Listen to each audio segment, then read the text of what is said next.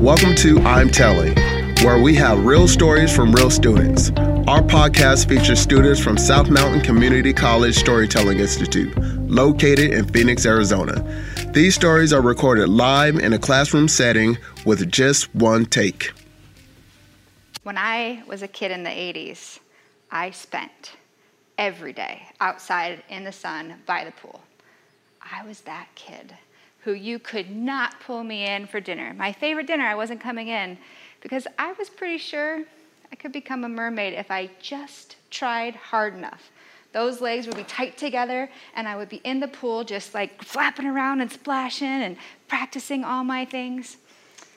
I was pretty sure that was going to be the best part of my life if I could actually finally become a mermaid.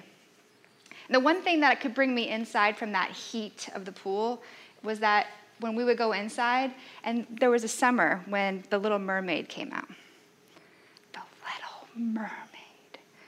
Here it was, right? This transformational story. And I was right there with her when she was watching Prince Eric and she fell in love with him. And when she saw that water creeping up on the boat and she jumped in and she had to save him.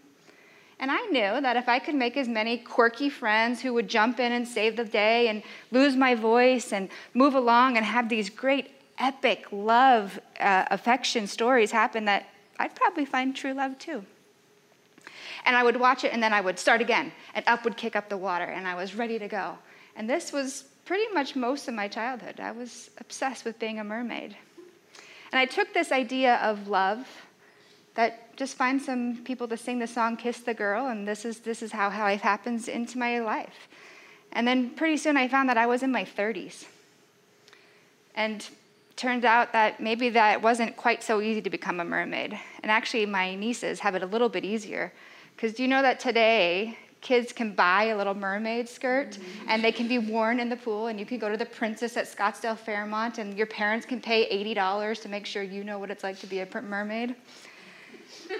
I'm not jealous of them at all. No.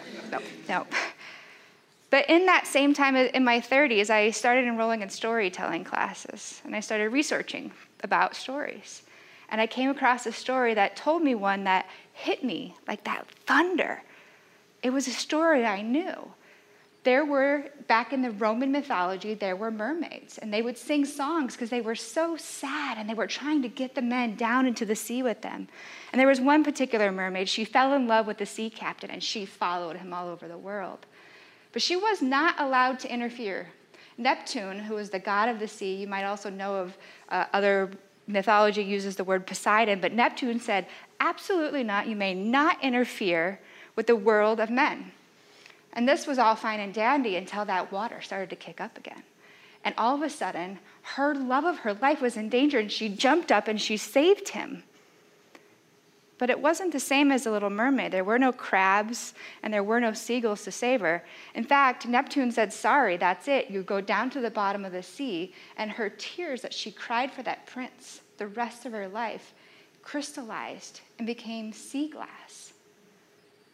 And mythologists will tell you that this is how we know true love exists. Somebody dies and you're punished and you have tears that turn into sea glass, and that's true love. I'm still in my 30s, and I'm not sure that I actually like either of those narratives that I've heard.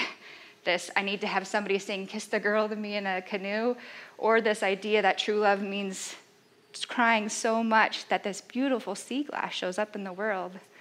And I think about my nieces and what I want them to think about true love.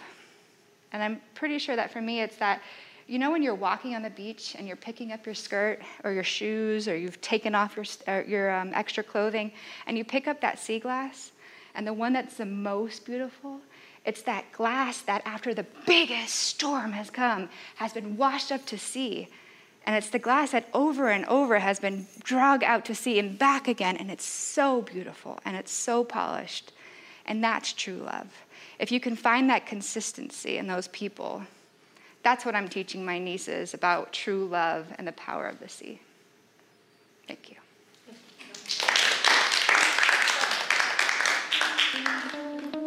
If you are interested in learning how to become a storyteller, please visit our website at southmountaincc.edu/storytelling.